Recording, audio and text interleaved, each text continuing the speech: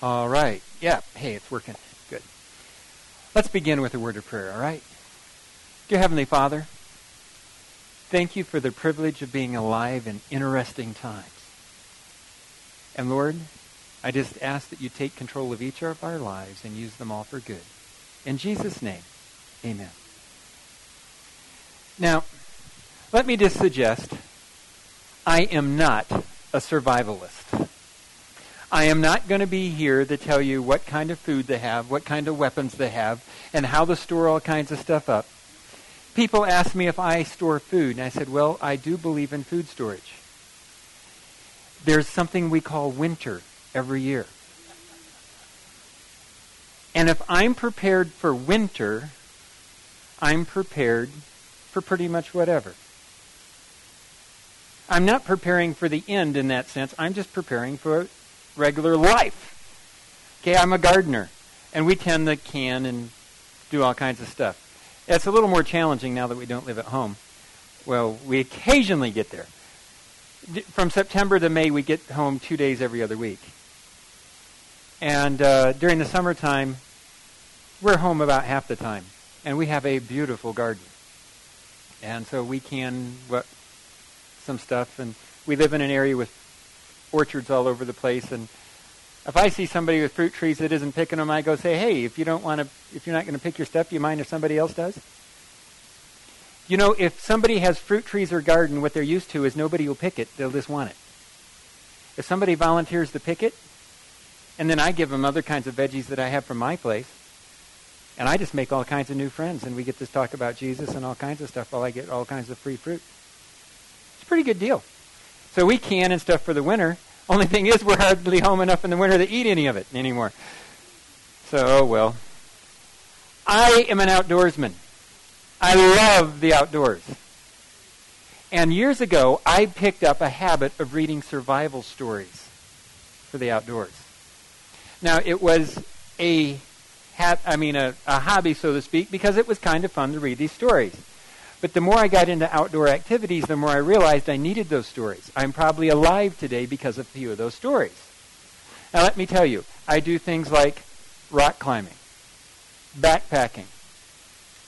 Okay, when I go backpacking, there have been times I really go backpacking. I have 2 1,000-mile backpacking trips behind me. It takes 2 months to walk that far.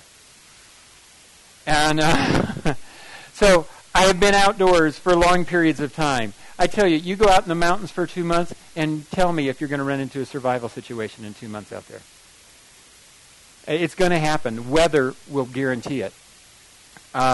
Recently, my wife said that we don't need any more survival stories, but we keep doing outdoor activities. And so we went with some friends on a nice, easy thing. It was a 100-and-some mile road. Part of it was supposedly four-wheel drive road, but it's pretty mild stuff. So last Labor Day weekend, in the 100-and-some miles, we didn't meet any civilians out there. We met a few Forest Service people. And then, of course, we were in an interesting position when the forest fires burned in front of us and behind us. And we ended up spending a night with a fire crew. And that's the safest place to spend the night when you're watching the fire. And the next morning, they cleared the road, and we followed them through 3 miles of fire. So, I'll tell you, if you go out there, you're going to have stuff happen. And I've learned that if I pay attention to the survival stories, we're in a lot better shape to survive in them. And so that's the history of me loving survival stories. And a few years back, it dawned on me, there is a parallel between physical survival and spiritual survival. And then it dawned on me, you know what? Jesus used stories all the time to teach biblical spiritual truth, right? Daniel used stories to tell you how to live in the troubled times he predicted in the prophecies. I just decided, hey, this stuff actually fits together. Duh. And so I'm going to share with you some principles that come from people who study survivors. Now, one of the books is Deep Survivor that I've read on this one. The other one is called The Survivor's Club.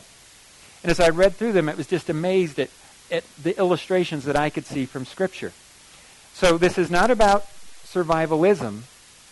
It is about surviving spiritually and thriving spiritually in troubled times. Which is more important?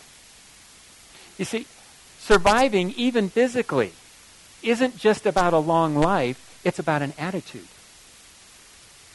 People say, oh, why do you do things that are scary and you could get in trouble with?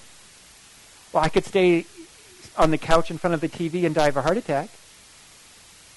That does not sound like near as much fun as going out and living it rather than watching somebody else live it. And so here we go on surviving and thriving in troubled times. The first key is attitude. And we find this attitude in Romans 8:28 and Philippians chapter 1. Let's take a look at what it says. See if you can read that. Some of you can. Depends on your eyesight probably. And we know that all things work together for good to those who love God and to those who are called according to his purpose. How many things work together for good? What about the worst that's ever happened to you? What about the worst you've ever done? During this presentation, I'll be talking about both of those and how they work together for good if you give them to Jesus.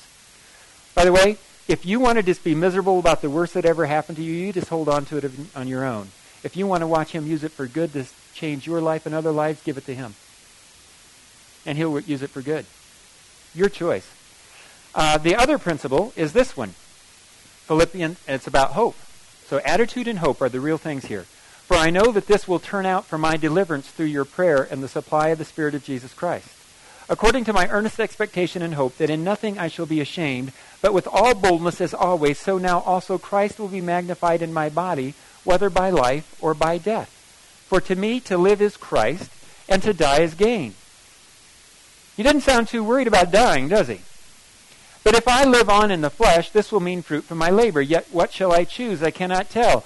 Life, death. Man, this is a hard choice. Which would I rather? This is Paul writing. And for I am hard pressed between the two, having a desire to depart and be with Christ, which is far better. Nevertheless, to remain in the flesh is more needful for you. And being confident of this, I know that I shall remain and continue with you all for your progress and joy of the faith. Okay, how are you going to discourage Paul? Just picture, what happens when the Romans get ticked off at a Christian? They bring him in, ask him to renounce their faith, right? Burn some incense to the emperor and say the emperor is really the top person. And they'd say no. Well, we'll kill you if you don't. Paul says, make my day. What do you mean, make your day? Well, the next thing I know is the resurrection. Hey, I have no more troubles if you kill me.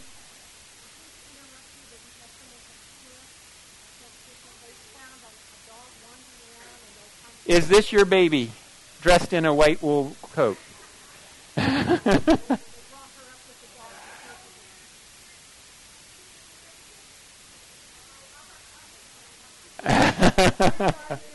That's fine.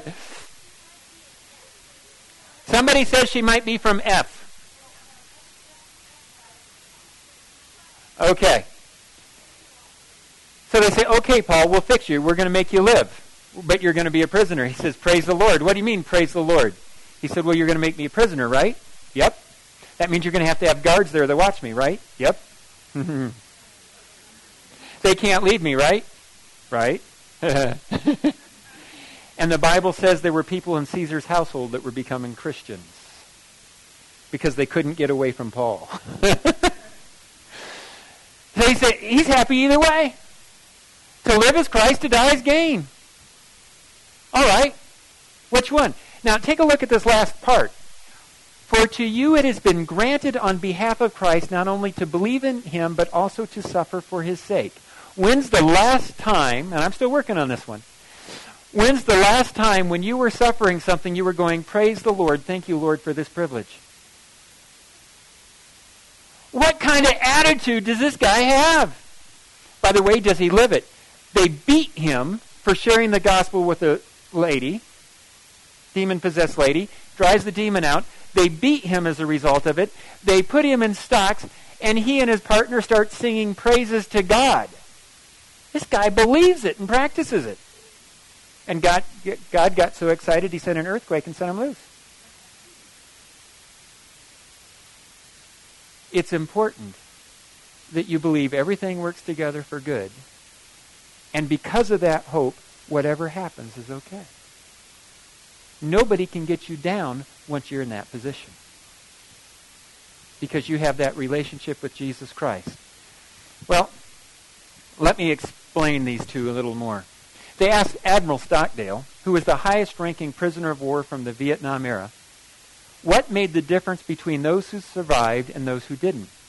He said the difference was the first guys they lost were those who were overly optimistic. Because they'd come in as a prisoner of war, and they'd say, they're going to get us out of here right away. We're going to be out of here by Christmas. Months pass, Christmas comes, Christmas goes, more months pass. And they got discouraged, depressed, and those were the first guys to die in general. There were other guys who were realistically optimistic. And they said, no matter what happens, if we help each other, someday, somehow, we'll get out of here. These are the guys that would, at great risk of torture, tap out bits and pieces of Scripture with their cups in Morse code to each other. And by the time many of these guys left the prisoner of war camps, they'd memorized the entire New Testament without a New Testament.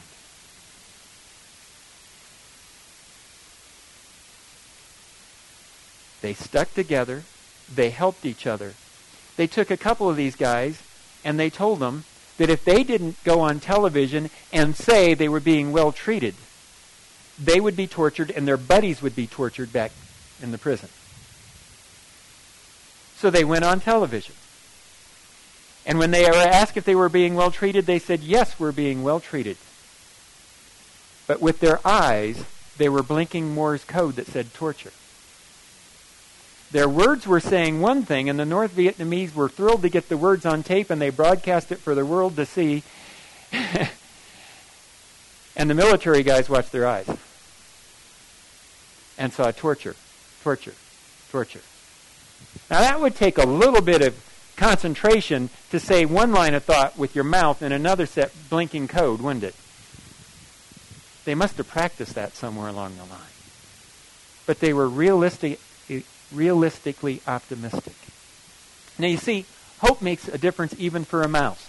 So do not blame me for this experiment. I did not do it, but since it was done, you should learn from it. They took a group of mice and threw them in a large tank of water. And they pulled out a stopwatch, and they timed how long it took them to die. It was 4 to 6 hours. And by the end of 6 hours, all the mice were dead. They took a second group of mice, threw them in a tank of water, and as each mouse in that 4 to 6 hour range started to go down, they reach in, save them, put them in a cage, and they let them stay in the cage for a week or two, where they have food and water, just enough to drink, and an exercise wheel, and it's warm, and they get back, and they're nice and strong, and they throw them back in the water again, whole group of them. 4 hours comes, 6 hours passes, 8 hours, 10 hours, 12 hours. These mice are still swimming. 15, 16, 18, 20 to 24 hour range. Big difference from 4 to 6, isn't it? What's the difference? Even a mouse will do better if it has hope. Because they learned that there could be something that's going to reach down and save them, and they weren't hopeless. And friends, if you are a Christian, you should be able to take a whole lot more than anybody else on this earth can take. Because you know God will use it for good, and someday, some way, you're going to get out of this. It might be at the resurrection, but you're going to get out of it. And so a Christian should be one of the best at survival. Now,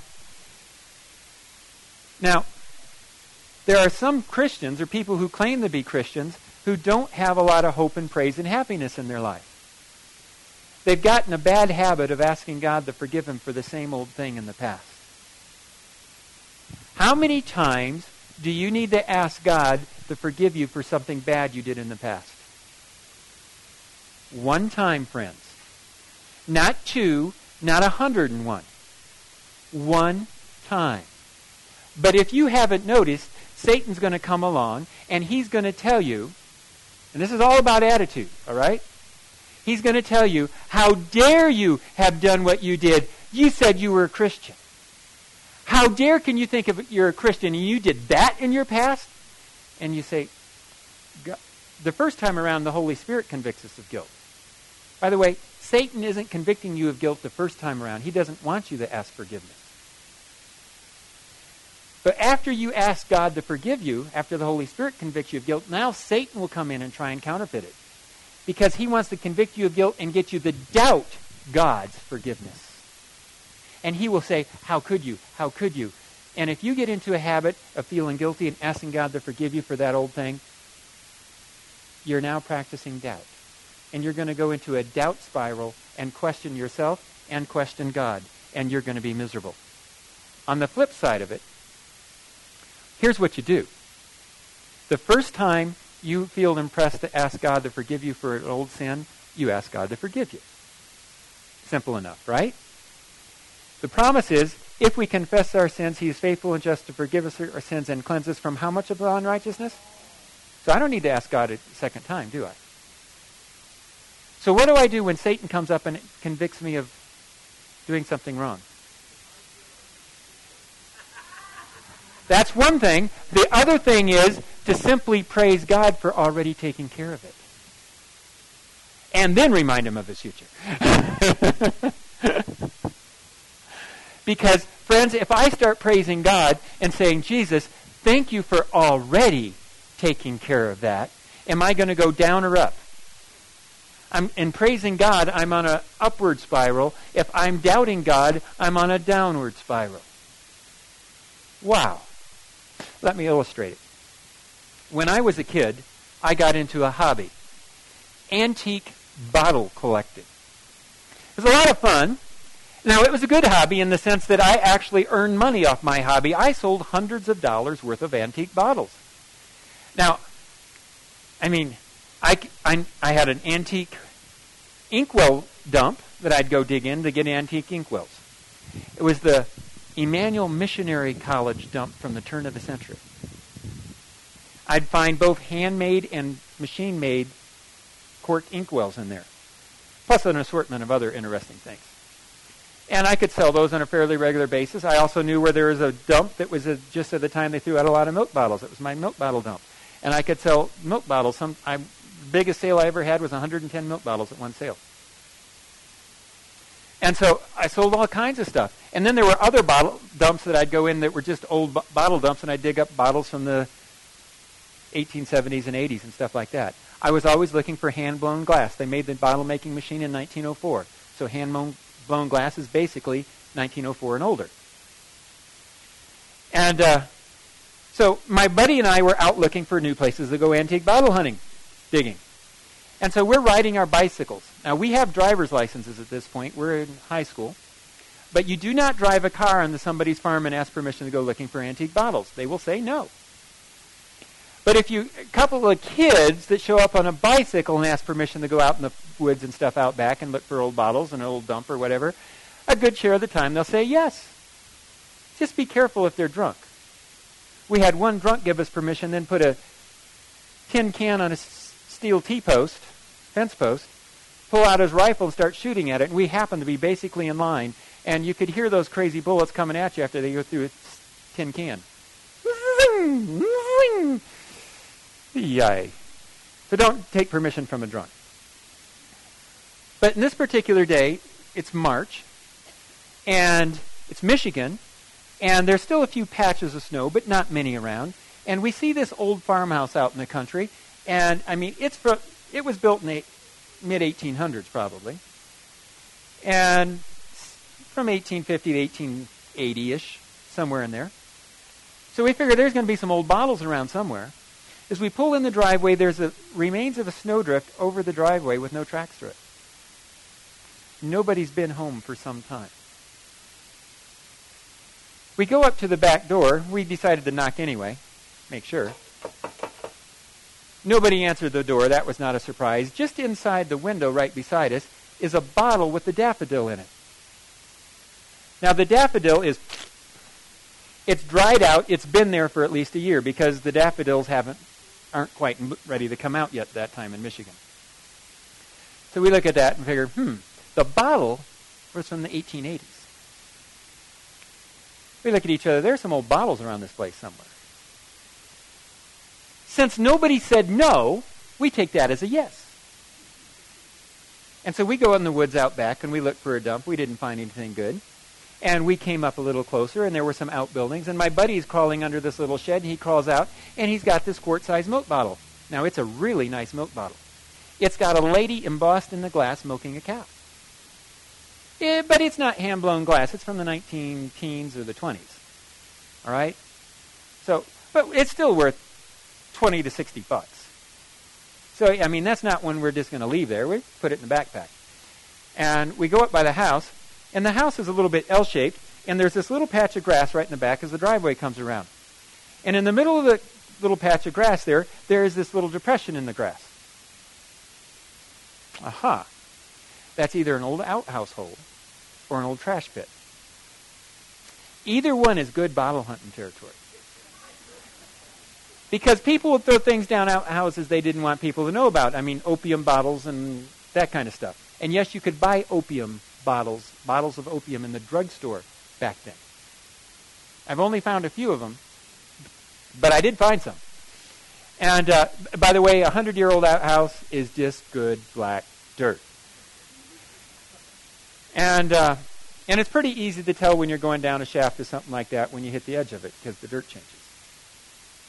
And so we decided we're going to check this thing out. This is the little grass patch in their backyard. We have our specially made bottle hunting hose that we've made, and they've got one really sharp side, and they're really thick plate steel. It works for an axe, a hoe, all kinds of things. We take them on edge, and we start cutting the grass and rolling it back. Now, that's what they do in a sod farm, right? So we just roll up the grass in that area of the backyard, and as we're rolling off the grass, we're finding all kinds of bits and pieces of very old glass. We realize as we're taking it off, this was a trash pit. And we dig down in. Unfortunately, the trash pit was only about that deep, and they'd burned it really hot many times. And almost all the bottles that were in it were melted. Some really neat old glass, but melted bottles aren't worth a lot. Nothing. We found a few intact bottles, but because of all the lye that they'd been in there with and all the ashes, they were now very etched. Frosted glass, kind of. But I have a Parker hair balsam from that pit bottle. And so put those couple of bottles we found that were good, not many. We put the dirt back in place and stomped the grass back in. It's Michigan, it's March, it's going to grow back. It's not quite the hole's not so deep anymore. It's, And so we get it back in place, and while I'm just stomping that down, my buddy was looking in the window at that bottle from the daffodil. And he turns from the window to a door over to the side of the door we knocked on, and it's a door held on by 4 bent nails on the back part of the house. He reaches over, he bends one nail, he bends another nail, he bends the third nail, and the door falls off in his hands. He sets it to the side, and then he steps into the darkness. And I'm standing out in the sunshine thinking, don't they call this breaking and entering? And he stepped in. And I'm still out in the sunshine thinking, now what am I going to do? He steps out holding an amber bottle about this tall with a pine tree embossed in the glass, W.Q. Wishart's Pine Tree Tar Cordial. You turn the bottle, there's a complete paper label from the 1880s explaining the product, and it will cure everything. Just one quick look at the bottle, it's worth somewhere in the $50 to $150 range. He puts it down by his backpack, and he steps back in, and he had company when he went back in. I was no longer thinking about breaking and entering. I was thinking about old bottles. And we went in there, and we just stuffed both of our backpacks full of bottles. This was not an antique bottle collector's house. Antique bottle collectors do not store that kind of bottles under broken vacuum cleaners, under the lowest layer of the trash. This was a wood room on the back of the old house, junk room. Stuff had been shoved in the corners in these old bottles way, way back there. And We just dug through the bottoms of everything and came out with these old bottles, filled our backpacks, put them on our backs, put the door back on, walked over, got our bicycles, and we listened. Heard no cars. We went around the corner, jumped on our bicycles, and started riding down the road. Nobody saw us. Except for that little voice that says, you shouldn't have been doing that. You know that still small voice that can be pretty loud? You've heard it, huh? Some people tell me they've never heard the Holy Spirit, and I go, oh, really? You've never heard, don't do it, you shouldn't have done that?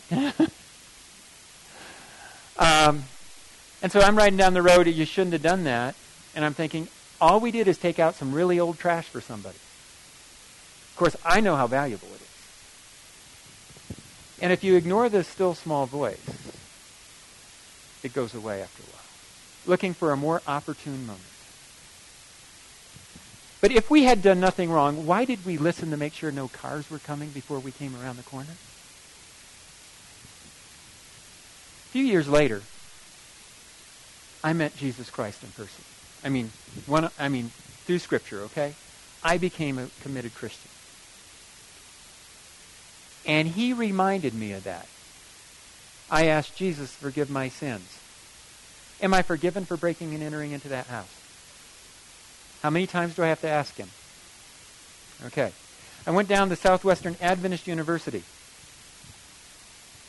They'd cashed my check several months before when I went on a backpack trip for me to come to school in January as my room deposit. When I showed up in January, the dorm was full and they forgot I was coming. I had the canceled check. And they said, well, you're a freshman, but we don't have room in the dorm, so we'll have to put you down in the hotel with the upperclassmen. I couldn't see a problem with that. If I was a freshman at that time, you had to have permission to drive your own vehicle. As an upperclassman, I could park my truck at my front door of my room and come and go anytime I wanted. I said, okay, I'll put up with being with upperclassmen. But I had to walk to the cafeteria every day. And as I walked across the big yard, it was like God put a bullseye on it.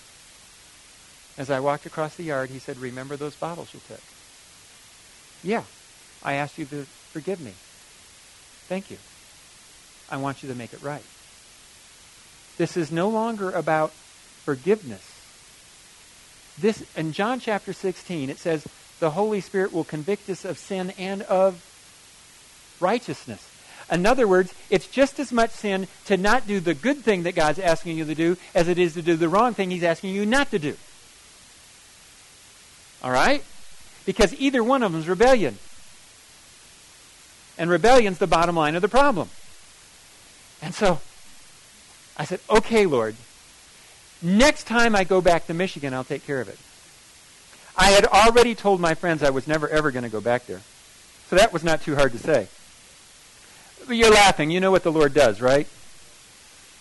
But the Lord would not leave me alone. And he kept impressing me, write a letter. I said, but Lord, I don't know the address. Write a letter anyway. Okay, who am I writing it to? You should have seen the letter. I started out, Dear Fellow Human.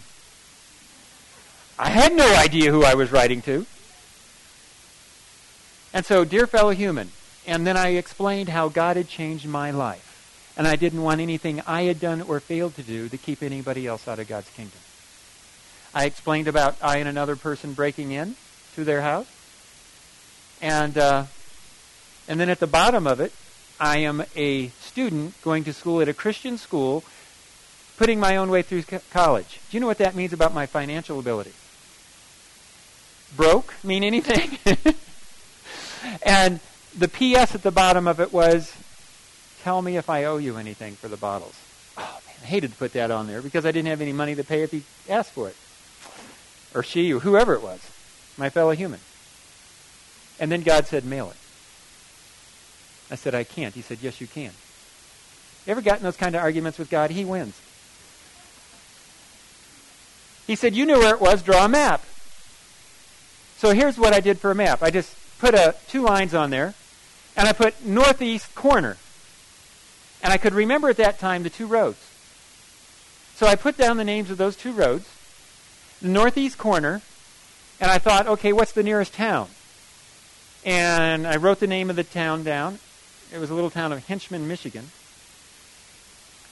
And I went to the post office, looked up the zip code for Henchman, Michigan, wrote down the zip code for Henchman, Michigan, and I went to a mailbox.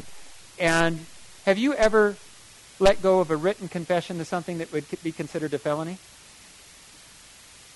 It's a little scary to do. I dropped it down, and they made those things so you can't reach around the corner and pull them back out. Of course I did. What kind of confession is it without that? And I sent it with my return address on it. I was expecting to get it back with insufficient address stamped all over it with a smiley face beside that. It didn't come back. A couple of weeks went by. I was all nervous. A month went by. More time went by. And I said, okay, Lord, I did it. Not my problem anymore. And then one day I walked into my room. And there was a letter laying on the floor of my room. They would just throw mail under our doors in the dorm where I was at, this old hotel. I picked it up. It was from some guy in Redlands, California, and it was a name I didn't recognize. But it had my name and my address on this thing. I opened it up, and as I began to pull it out, my stomach did a flip-flop.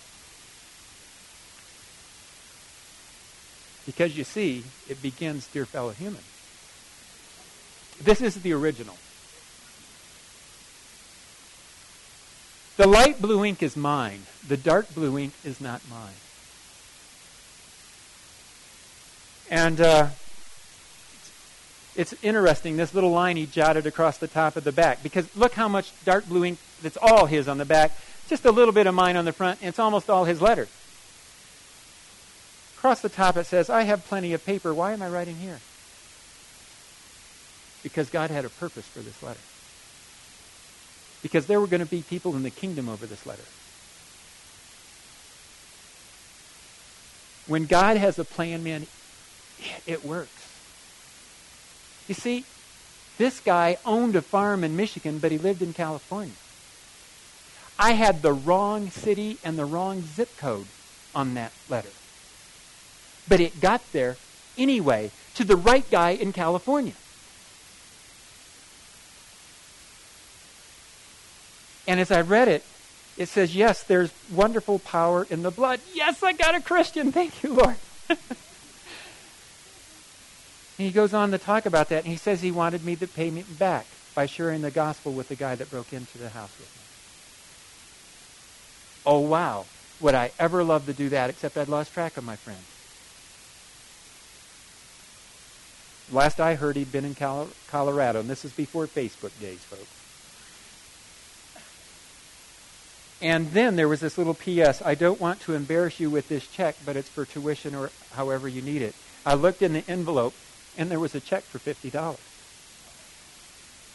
And a note asking on here, tell me about the Worthy Student Fund at your school. I wrote back to him, but he never answered. He died right after sending this letter.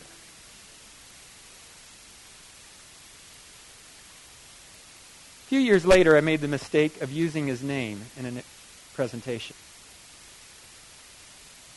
I thought I was fine. I was in Ohio, and Michigan was a long ways away, and so was California. But there was somebody who knew him. And they walked up to me and said, I don't believe your story. I know that guy. He hated Christians and Seventh-day Adventists in particular. I had no idea. This was the only thing I knew about him and his name. I said, that may be interesting. Read the letter for yourself then. The guy read the letter and he just shook his head. I was later to find, this is a small world, by the way. I was later to find that this man was the drinking buddy of my friend's dad that broke into the house with us. We didn't know any of that. And together, they hated Christians and Seventh-day Adventists in particular. So I have verification several times over about this guy and what he was like. But friends, I don't know when he became a Christian. But it may have been when he opened up a letter that said, "Dear fellow human." I'm looking forward to meeting him and finding out if God used that letter for his salvation. But that wasn't the end of the story. There came a day that I was preaching in Maryland, and into the balcony of the church where I was preaching walked my friend that broke into the house. He was not attending church anywhere. He was not a practicing Christian. He'd become just like his dad. He'd stopped by the church while traveling through Maryland on vacation just because he heard I was preaching there. He wanted to see me. He started to leave during the closing song. I left the platform during the closing song. He was not getting away. Invited him to my house for lunch. Brought him over to an antique bottle cabinet and said, "Hey, remember the day we took these bottles?" He goes, "Yeah." And we talked about that for a little bit. I said, "Now I want you to know the rest of the story." And I said, "Read the light blue ink first, then the dark blue ink." This is a guy who didn't want to talk about Jesus or Christian things. I said, that in my mind I'm thinking, that's fine. The Holy Spirit can nail him anyway. I had him read the letter. He did not want to talk about the letter. He handed it back, but he read the whole thing. He left, took the borrowed motorhome back to Colorado where he was living, was returning it to the owner, and he went down an alley, and he miscalculated, and he put a crease in a car in the alley with the bumper of the motorhome. Didn't hurt the motorhome, but it put a nasty little gash in the car. He looked around. Nobody was there. He got in the motorhome and drove on. He told me later, all I could think about was that crazy letter you had me read. So he went back to the car. Still nobody there. He wrote a note and said, "I was driving a borrowed vehicle. I damaged your car." He said, "I have no insurance." He said, "But I do body work on the side. Would you let me fix your car?" And he put his phone number down. They call him up and give him permission to fix the car. The next thing I know about my friend, he's singing in a gospel quartet.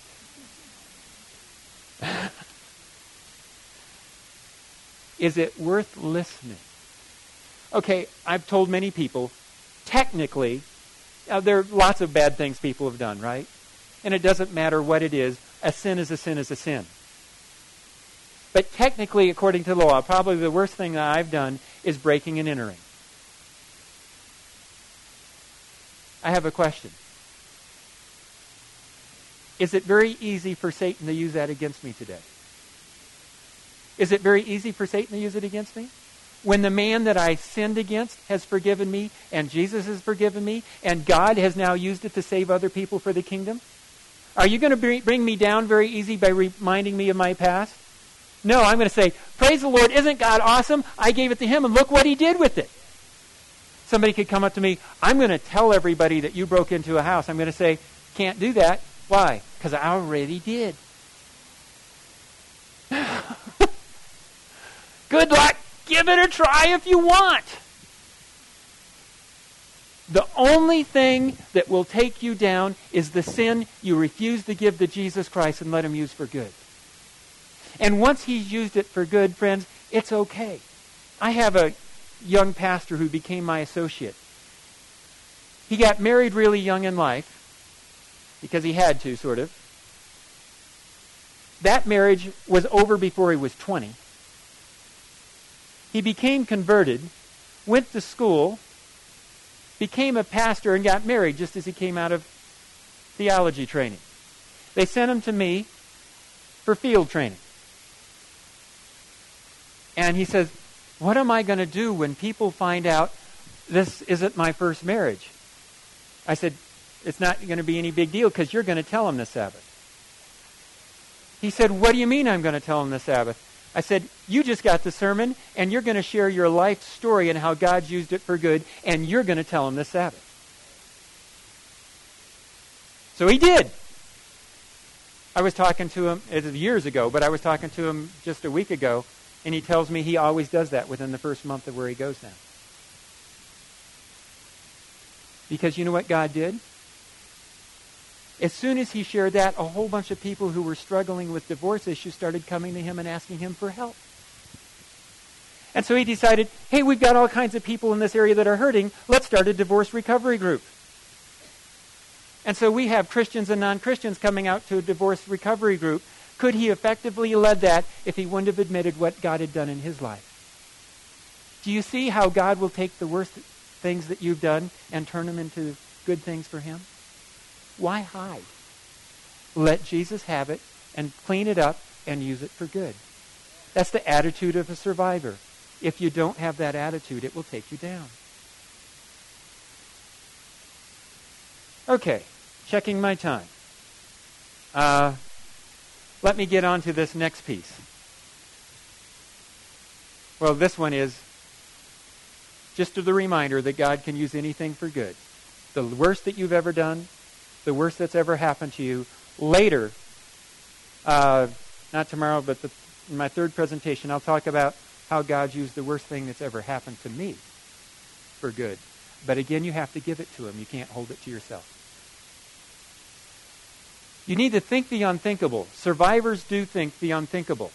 Take a look at, well, let me put it this way.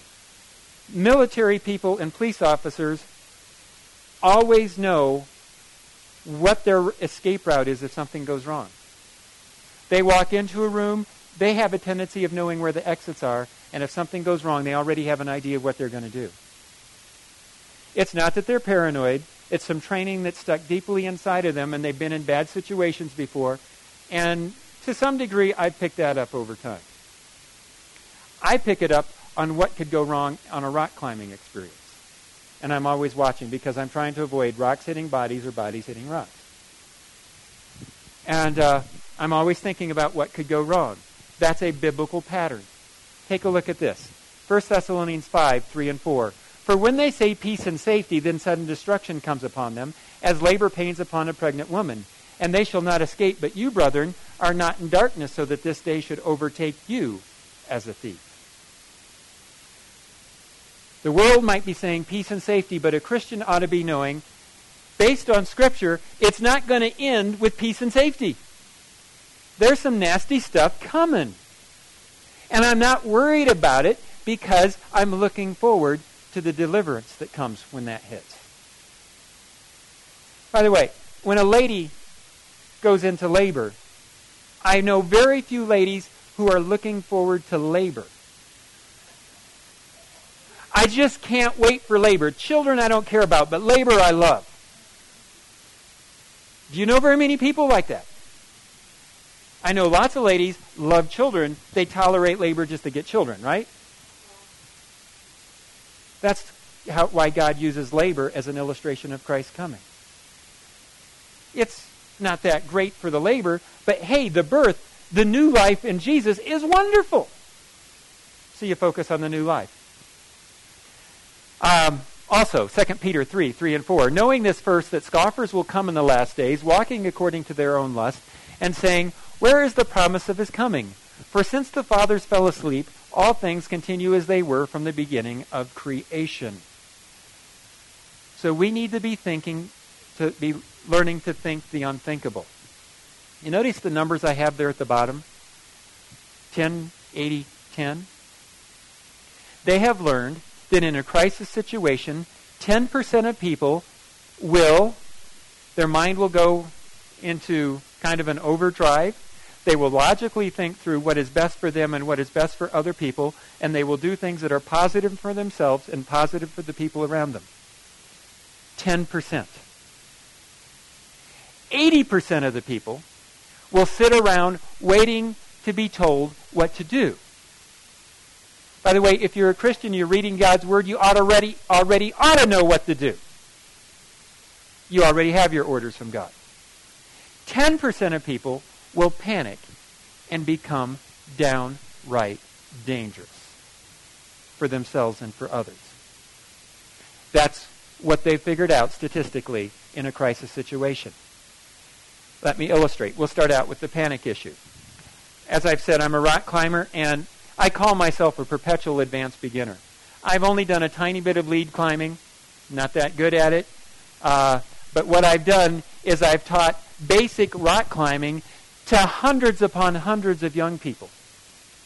Pathfinders, youth camps, all kinds of different groups that I've taught rock climbing to.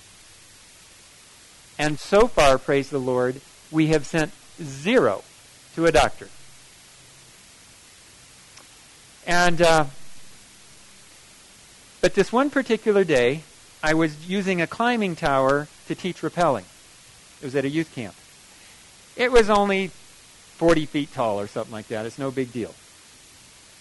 But what you do to teach rock climbing or rappelling is you get somebody standing on the edge of this thing. They've got a rope that's anchored out over here. And all they have to do is lean backwards onto their harness, which I cannot do without a rope. And you basically sit down on that harness as if you're sitting down over space. If you're not used to it, it takes a little bit of practice. Because 40 feet, there's ground back there, and I'm going to sit on it. Go. Now, when I have a kid that's a little too cocky, I'm getting him ready, and he's not listening to me, or she's not listening to me. Usually the he, it's the category. And I look at him and say, are you ready to watch a movie? And they look at me and think, what do you mean, a movie out here? I said, well, I heard right before you die, your whole life flashes before your eyes, so are you ready to watch a movie? What? Okay, got their attention, now they listen. And I get them over the edge, safely. This particular kid was scared. I am not about to tell him about watching movies. I want him to win. Because he's a 13-year-old boy. When he hits the bottom, I want him to say, did you see what I just did? I am doing this for a very specific reason. I want them to have something to go brag about to their friends without having to do drugs, alcohol, or sex and get in trouble. By the way, if we don't give kids things that are exciting and good to do, they'll find something bad to fill it in with. I would rather take manageable risk than have them take unmanageable risk. And so I want this kid to be a winner. So I'm encouraging him, you can do it, you can do it. And he starts leaning back, and he tries to pull back on his rope as if his hands are going to hold him. No, it's the harness and the rappel device that holds you up, not your hands. All you have to do is wrap the rope behind you, you stop. Pull it up, you go. Just like a lever. Okay. He starts to go, I can't. Yes, you can. And I just keep him out there. I said, just a little bit. It's going to get real easy when this rope touches down. And it does. The rope touches down. And I said, okay, it should be easy now. He says, I can't do this. I said, yes, you can. No, I can't. I said, it's a lot easier to go down than up. I guarantee it. He said, I can't do it. And he reaches over to unhook his harness. In his mind, he just snapped. He's going to walk away from this. 40 feet off the ground. Luckily for both he and I was not tethered. Which meant I could grab his rope, is what I did. I swung down over the edge, and I aimed for those knuckles. And I kicked him really hard with my boot. Right across the knuckles. Ripped his hand off the buckle. He was not successful in unhooking it. I pulled back up on his rope, got myself back up, dropped another rope down on him, and hooked it into his harness, and I pulled this kid back up. He was not getting out of my reach. And then I took him down a ladder, which somehow he thought was safer. But I still had him roped. This kid is not getting away from me. That's what happens when you lose it on the 10% when you panic and you do dangerous things. 80% of people will this kind of go into neutral and wait to be told what to do or try to do what they always do. There was a lady that was trying to get on a subway in London. There is an escalator that has a fire at the bottom of the escalator, and people are getting on the escalator. Smoke is billowing up out of the subway. They're getting on the escalator, riding down into the smoke and the fire in their deaths. A police officer sees what's happened. He's standing across the top of the escalator, and this lady says, let me by. I've got to catch that train. He said, lady, there's a fire down there. There will be no train. I have to be on that train. Get out of my way. And she's fighting with him, trying to get by him. And he's literally fighting with her to save her life. He wins. She doesn't go down. That's what happens when people try to do what they normally do. And there will be a lot of people in a crisis situation or the end of time that just keep trying to do what they're always used to doing instead of the right thing. We were flying the day they put the no liquid restriction into effect. I don't know if any of you were on airplanes that day. It was not fun. There was no advance notice. I went to bed, 10 o'clock, nothing had changed. At midnight, in England, there's an attack at Heathrow Airport, which means they throw no liquid restrictions in overnight when nobody knows it. And in the morning, I'm riding into Baltimore, Washington International Airport. Guess what kind of airports have high security? Washington, D.C.? Uh-huh. And so we're coming in from the remote parking, and I hear people talking about new restrictions. And I look ahead, and I'm hearing this kind of noise of helicopters hovering around the airport. And why do we have helicopters hovering over the airport today? And I'm hearing all this stuff, and I'm picking up about a terrorist attack somewhere. And we get off this bus, and there are hundreds of people on the outside of the airport in lines that go nowhere, with people with bullhorns explaining the new restrictions. As we're getting off the bus, I looked around, realized these lines are going nowhere, and said, Karen, nobody's blocking the doors. Let's head on in. So we head into the airport, and there's a horrendous line at security, but we hop in that line, and because I have to get through security to get in my plane, right? Well, we don't make it through security before our airplane is already past its time to leave. I'm getting worried about it. My wife says, don't worry. It'll work out. It did. That plane didn't even get there till well after it was supposed to have left there, because everybody was a mess that day. They had these huge rolling dumpsters, okay, where people were throwing all their liquids, all their perfumes, all their valuable liquids in there, and just rolling them away. It's your choice. Throw everything away and get on the plane, or keep it and don't get on the plane. But my point is, you had hundreds of people on the outside waiting to be told what to do. We should be ready to know what to do and do it. And they stood there listening to the directions over and over and over in their lines to nowhere. 10% of people, a hilarious one on that one was ASI 2 years ago. It was in Sacramento. Some of you may have been there. During the worship service, the fire alarm went off. Now, I pastored a church that was destroyed by an arsonist. I've been involved with fires. I looked at my wife and I said, let's go. I grabbed my computer under my chair and I'm heading out the door. Everybody's sitting around. As if, do you know what a fire alarm is? When it's screaming and you can't hear the person up front and you're in a building, what should you do? Leave. You just sit there. There's been multiple times we've seen this happen. People sit there like, what do we do now? 10% of people are going to be smart and do what they need to do. 80% of them are going to sit there and wait for somebody to tell them what to do. And they sat there until somebody up front walked up to the mic and said, well, don't know what it is, but you probably ought to leave.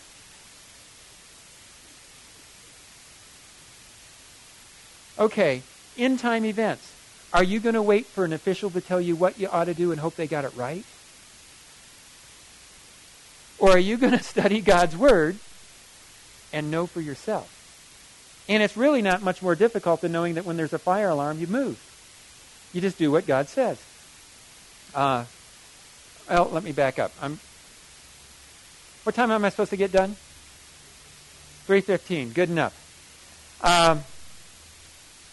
So, thinking the unthinkable.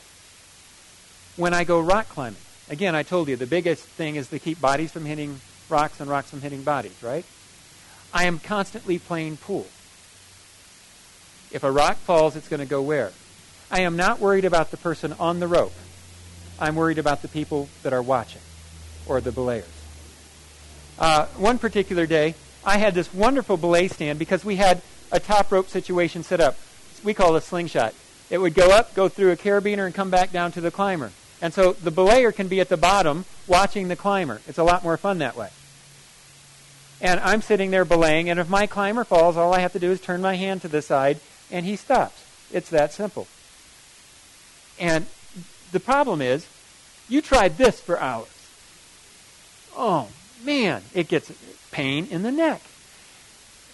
And so there was this wonderful tree about this big around that leaned out at an angle. I tie off to the tree. He can't pull that tree off the ground if he falls. And I lean against the tree. And so if he falls, I just twist my hand to the side, and the tree takes the hit. I love it. And I'm just easily watching him without crooking my neck. And he's starting to go up, and he's climbing off to the right side of me, and I'm looking at him, and I'm thinking, hey, you know what? If he knocks any rocks loose, comes down over like where that speaker is, and there's this big angled slab of rock. Ew. The pool shot doesn't look good. Even though this is a wonderful spot, I don't like it anymore. I said, just a second. Tie off and hold off at a spot. I'm moving my belay. So he does. I move my belay, and then he starts climbing again. Just a few moments after he starts climbing, he grabs this nice little ledge. By the way, we are not climbing established routes. We're climbing in remote areas of Arkansas at the time where nobody's thought about rock climbing.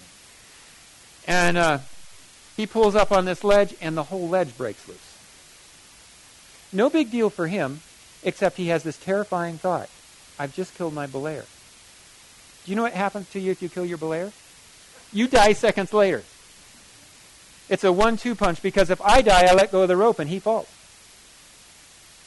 And his thought was, he just killed me when the rock broke loose. And so this rock breaks loose.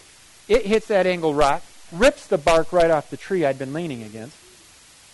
But I'm off to the side. I got hit by one rock, and I saw it coming.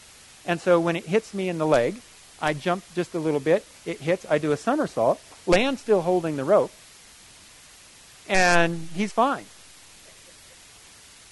I mean, it didn't even take that much skin off of me. And so he's going, oh, whew, I thought I was dead. Is it worth thinking the unthinkable? Just 2 years ago, we were climbing on a kind of a rotten granite area. And I was setting some ropes, and this was a place where lots of people climb. And I was setting some ropes, and I had a climber going, and my wife, a great belayer, was belaying this guy. And it doesn't matter if he weighs twice as much as her. All she has to do is twist her hand. She stops him. And I'm up above looking down, and I look down. I said, Karen, I don't like where you're at. Could you please move your belay from one side of that tree to the other? She did. A few moments later, this guy has 100 and some pounds of rock probably, based on the size of the rock that peels off. Goes down, hits, shatters like a shotgun, and blasts right through where she's been. And she's off on the other side just fine. Thinking the unthinkable are things that we need to learn to be doing. Now, I have an illustration in here that I forgot to get out. I need a volunteer to come up here with me for a moment. Anybody? Somebody come up here. Come on up. Now, I want you to look at something. Then I'm going to ask you some questions about it. Okay. Is it a lot of money? Yes.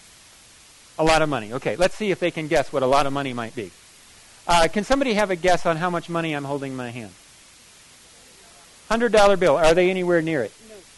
Higher or lower? Higher. Somebody else? $1,000 bill? No. Are they high or low? They're low. Somebody said something over here. Million's getting a little bit warmer. A little bit warmer. Okay. Anybody else? Oh, by the way, is it in dollars? Yes. It's in dollars. Okay. It's real money. Papa, take a guess. $1,500,000. He's not much closer, is he? Well, no, but I think it's somewhere in 10. How much is it? I think it's a 15 trillion. No, look again. Oh, 50, sorry. 50 trillion trillion. dollars. Bank of? Zimbabwe. That's why I said, Papa, take a guess. Thank you. $50 trillion. I could pay off the national debt with one of these. Except in Zimbabwe at the time, it's worth nothing now, but at the time, this was back all the way back in 2008. It's ancient history in 2008 for them.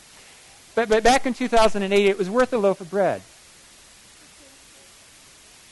Oh, if hyperinflation happened in the United States, your savings wouldn't even be worth a slice of bread. Your retirement is worth what? Not much, is it? Think the unthinkable. Jesus said not to put our treasure up on earth, but to store it up in heaven. So if I put everything into earthly treasure, all they have to do is reassign the value of money. By the way, what causes hyperinflation? Well, what caused it in Zimbabwe? What caused it in the Weimar Republic, which is in Germany, which is something where you expand the money supply rapidly. And the Reserve in the United States calls it quantitative easing, which is expanding the monetary supply. They talked about maybe slowing down on it, and the stock market went crazy a month or so back and lost a lot of value, so they said, well, they're not going to back off on quantitative easing. They're going to keep pumping. You've heard them talk about pumping, right? Oh, by the way, the Bank of China has just decided that they've got to start pumping.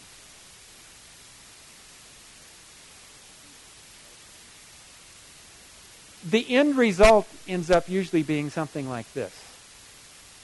Or maybe Cyprus, where they decide the other way of doing it is to pay off the national debt by just confiscating 47% of everybody's bank account. They did that this year. Think the unthinkable. If your whole future is tied up in your finances and not in Jesus Christ, you could end up committing suicide, going into depression, all kinds of stuff when it becomes worthless. Maybe there was some good counsel in being able to live without much finances and realizing that someday, no matter how much money you had, it wouldn't do any good for the work if you kept it too long. Know the truth, and the truth will set you free. Always be aware that what people think is what will save them may not be the truth. Think the unthinkable, and you're going to be ready. I skipped a story, then I'm going to go back to it, about how God uses all things together for good. I was pastoring a church in Hagerstown, Maryland. It was an interesting church. I was there 8 years, and I was in court 8 times. And I loved the church, don't get me wrong, but it was an exciting time. One of the things early on that happened was we blew an engine in our car, and we were supposed to be going on vacation. And then they messed up fixing it. And I'm, starting to wonder, Lord, what do you have against vacations? We're leaving now the next morning. The car's finally fixed. At 1 o'clock, my telephone rings. I pick up the phone. Are you the pastor of the Seventh-day Adventist Church on Dual Highway? Yes, I am. Your church is on fire. Click. Interesting wake-up call at 1 o'clock in the morning. A few moments later, the telephone rings again. Now, I'm wondering if the same lady wants to finish the conversation. And it's my head elder. He said, I just got a phone call from the police department. They said, our church is on fire. I said, yeah, I've got a sneaking suspicion it probably is. He says, I'll meet you there. And I started getting dressed, and instead of just putting on something really quick, I was putting on something like business casual, a kind of a dress shirt and pants like this, and heading out the door. And my wife said, why are you taking so long? I said, number one, if it's a little fire, it doesn't matter how quick I get there. If it's a big fire, I won't be coming home for a long time. And so I left. Am I driving towards the church? You've got to understand something. We need to lose this church. It's an old church that's on prime commercial land. We have a for sale sign on front of it. We have brand new land by the junior college for a church. We have a half-acre site in town, and we have a church of 300 and some members, and we have 20 parking spots. This is not a good combination. And the city has put no parking signs up and down the 4-lane highway out front to make sure nobody parks out there,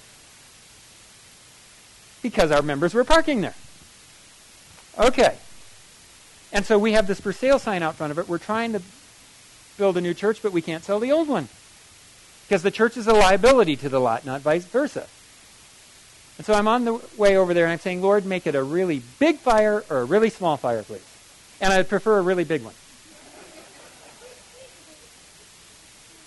That's what I was praying, honestly. I get halfway to the church. I'm now several miles away, and I can see the glow on the sky. I get about a quarter mile from the church, the 4-lane highway, all 4 lanes are blocked. I park at the blockade, and I start walking, and the 4-lane highway's like spaghetti factory of fire hoses running down the road. I can see aerial water cannons up over the church on those big lift fire trucks. I'm saying, Lord, keep it burning. At this point, I don't want to have to fix that old church. I want an insurance settlement, and we can move on to a new one.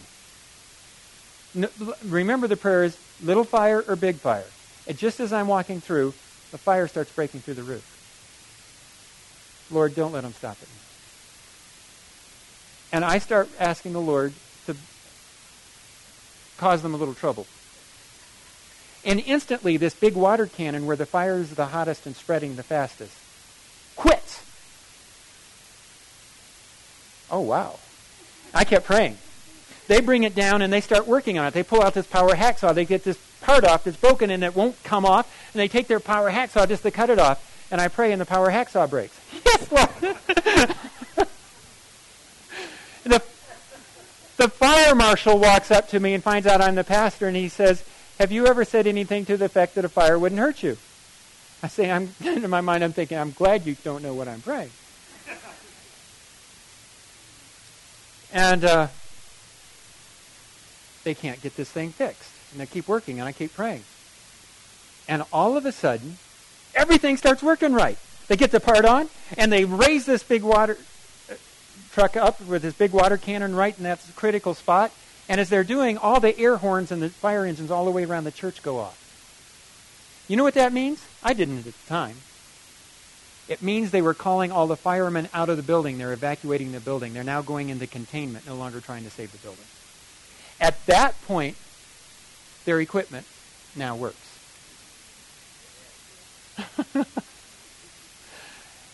They were pumping so much water in, we had a stream flowing out the front door down the 4-lane highway, leaving charcoal sandbars down the highway. And I had to answer the fire marshal, yes, I've said something to the effect that a fire wouldn't hurt us, but I can't remember when. It was going to take me a couple weeks to remember that. I now believe in repressed memory, because every time I came close, I thought, how could you have said that? And it would go away from me. You know, when you're trying to remember something, and it just, boy, was that doing it to me for a couple of weeks. When we finally got there, it actually pointed out who might be a suspect. But it took a while to get there. Meanwhile, I go into the community that day to talk to a music place to try and get what's left of a piano that was under a fireproof tarp the firemen threw over it. When they tip it up on edge, water flows out of it. You know what kind of piano, grand piano that one's going to be now. Hot water went into it.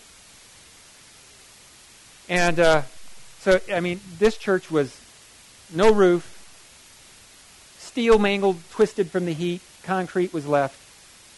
It was that kind of a scene. And the guy said, I don't mean to offend you, but what did it cost you to have that fire? I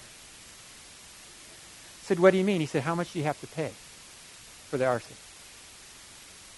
Not how much did it cost us loss. How much did I have to pay somebody to burn it down?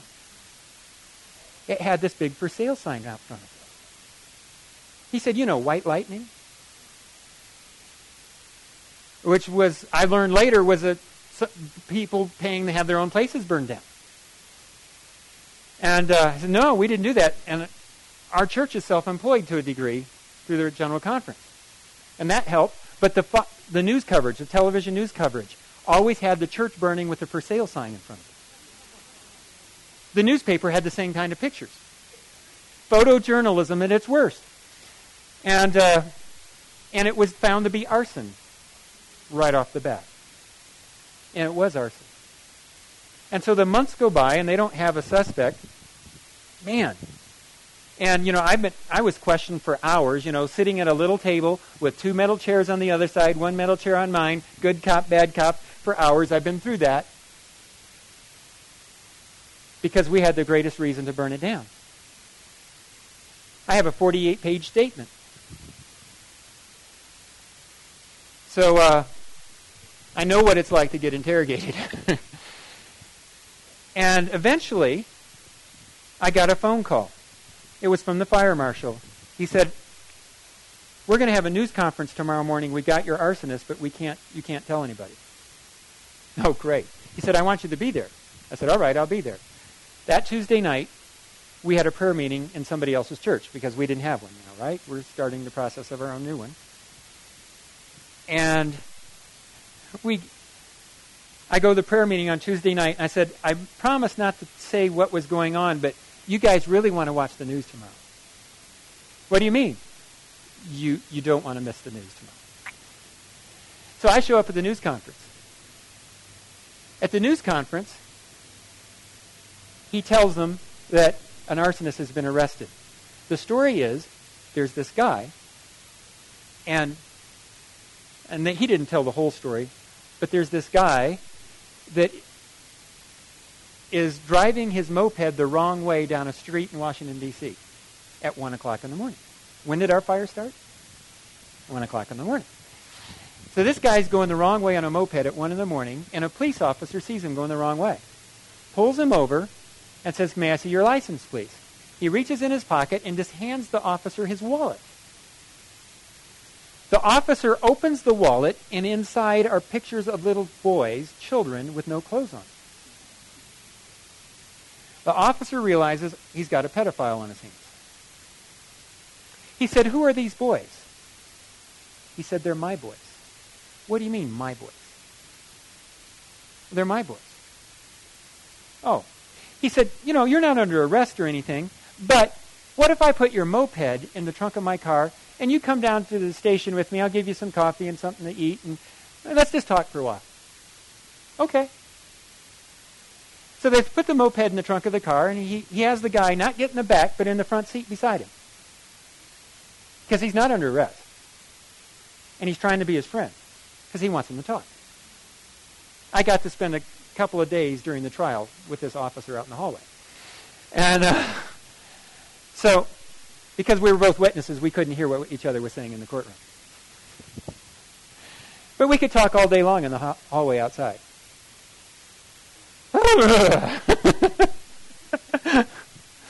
And so he says, gets him sitting there, and he says, "By the way, what kind of music do you like?" "Well, I like hard rock." What station?" He tells him the station. So the police officer tunes into the station the guy likes to listen to. "Which group do you like the best?" "Well, Guns N' Roses." "What album do you like?" "Death and Destruction." "But I lost my Death and Destruction album in a fire up in a church in Hagerstown." "Oh, you did? Tell me about it." So the guy did. And after they finished the arson investigation, I came into the church to see if there was anything savable. And I pulled the fireproof tarp back off the organ bench. A fireman had told me, "We saved your organ for you." I said, "What about the pipe chamber?" The roof came through the pipe chamber. We had the council, but pipe organ without pipes. Yeah. But when I pulled it up, there was this little paper bag laying there.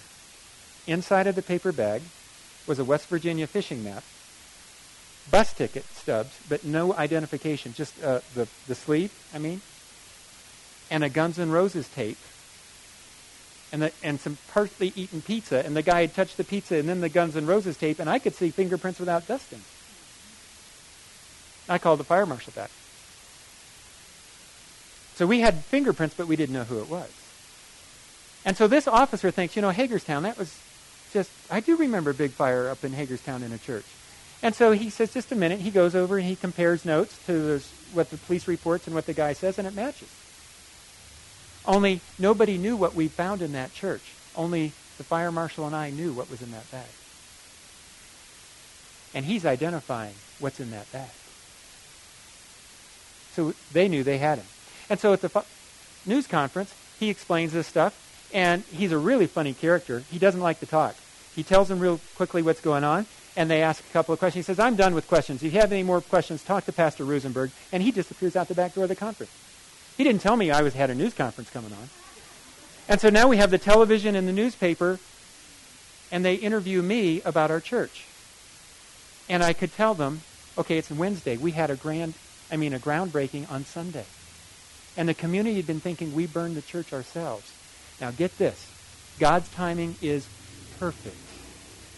On Tuesday, this guy's arrested. Wednesday, we get a news conference handed over to us. And the story, when it breaks, television, newspaper, the whole thing is, arsonist arrested, groundbreaking on Sunday. I have a question. Can God use all things for good? Not only did he clear us with that report, our church had been divided going into this, and they came out unified on the building program. They were completely divided right down the middle. Should we sell and build or not? The leader of the opposition walked onto the site with the building still smoking, walked up to me and said, make sure it's a good, strong building committee. The attack from the outside, they pulled together, and God cleared us, and we became a story that they followed all the way through. I'll tell you, God's awesome. Now, from here, we're going to pick up some other things like story listening, other things. But friends, God will use the very worst for the best. Let's close with prayer. Dear Heavenly Father, I just want to thank you for everything you've done, what you are doing, and what you will do. Lord, help us to be realistically optimistic, knowing that you'll pull it off, and that we can just simply trust you. Help us not to be lulled to sleep, to know that the unthinkable is coming, but you can handle it. In Jesus' name, amen. Okay, we'll see you tomorrow.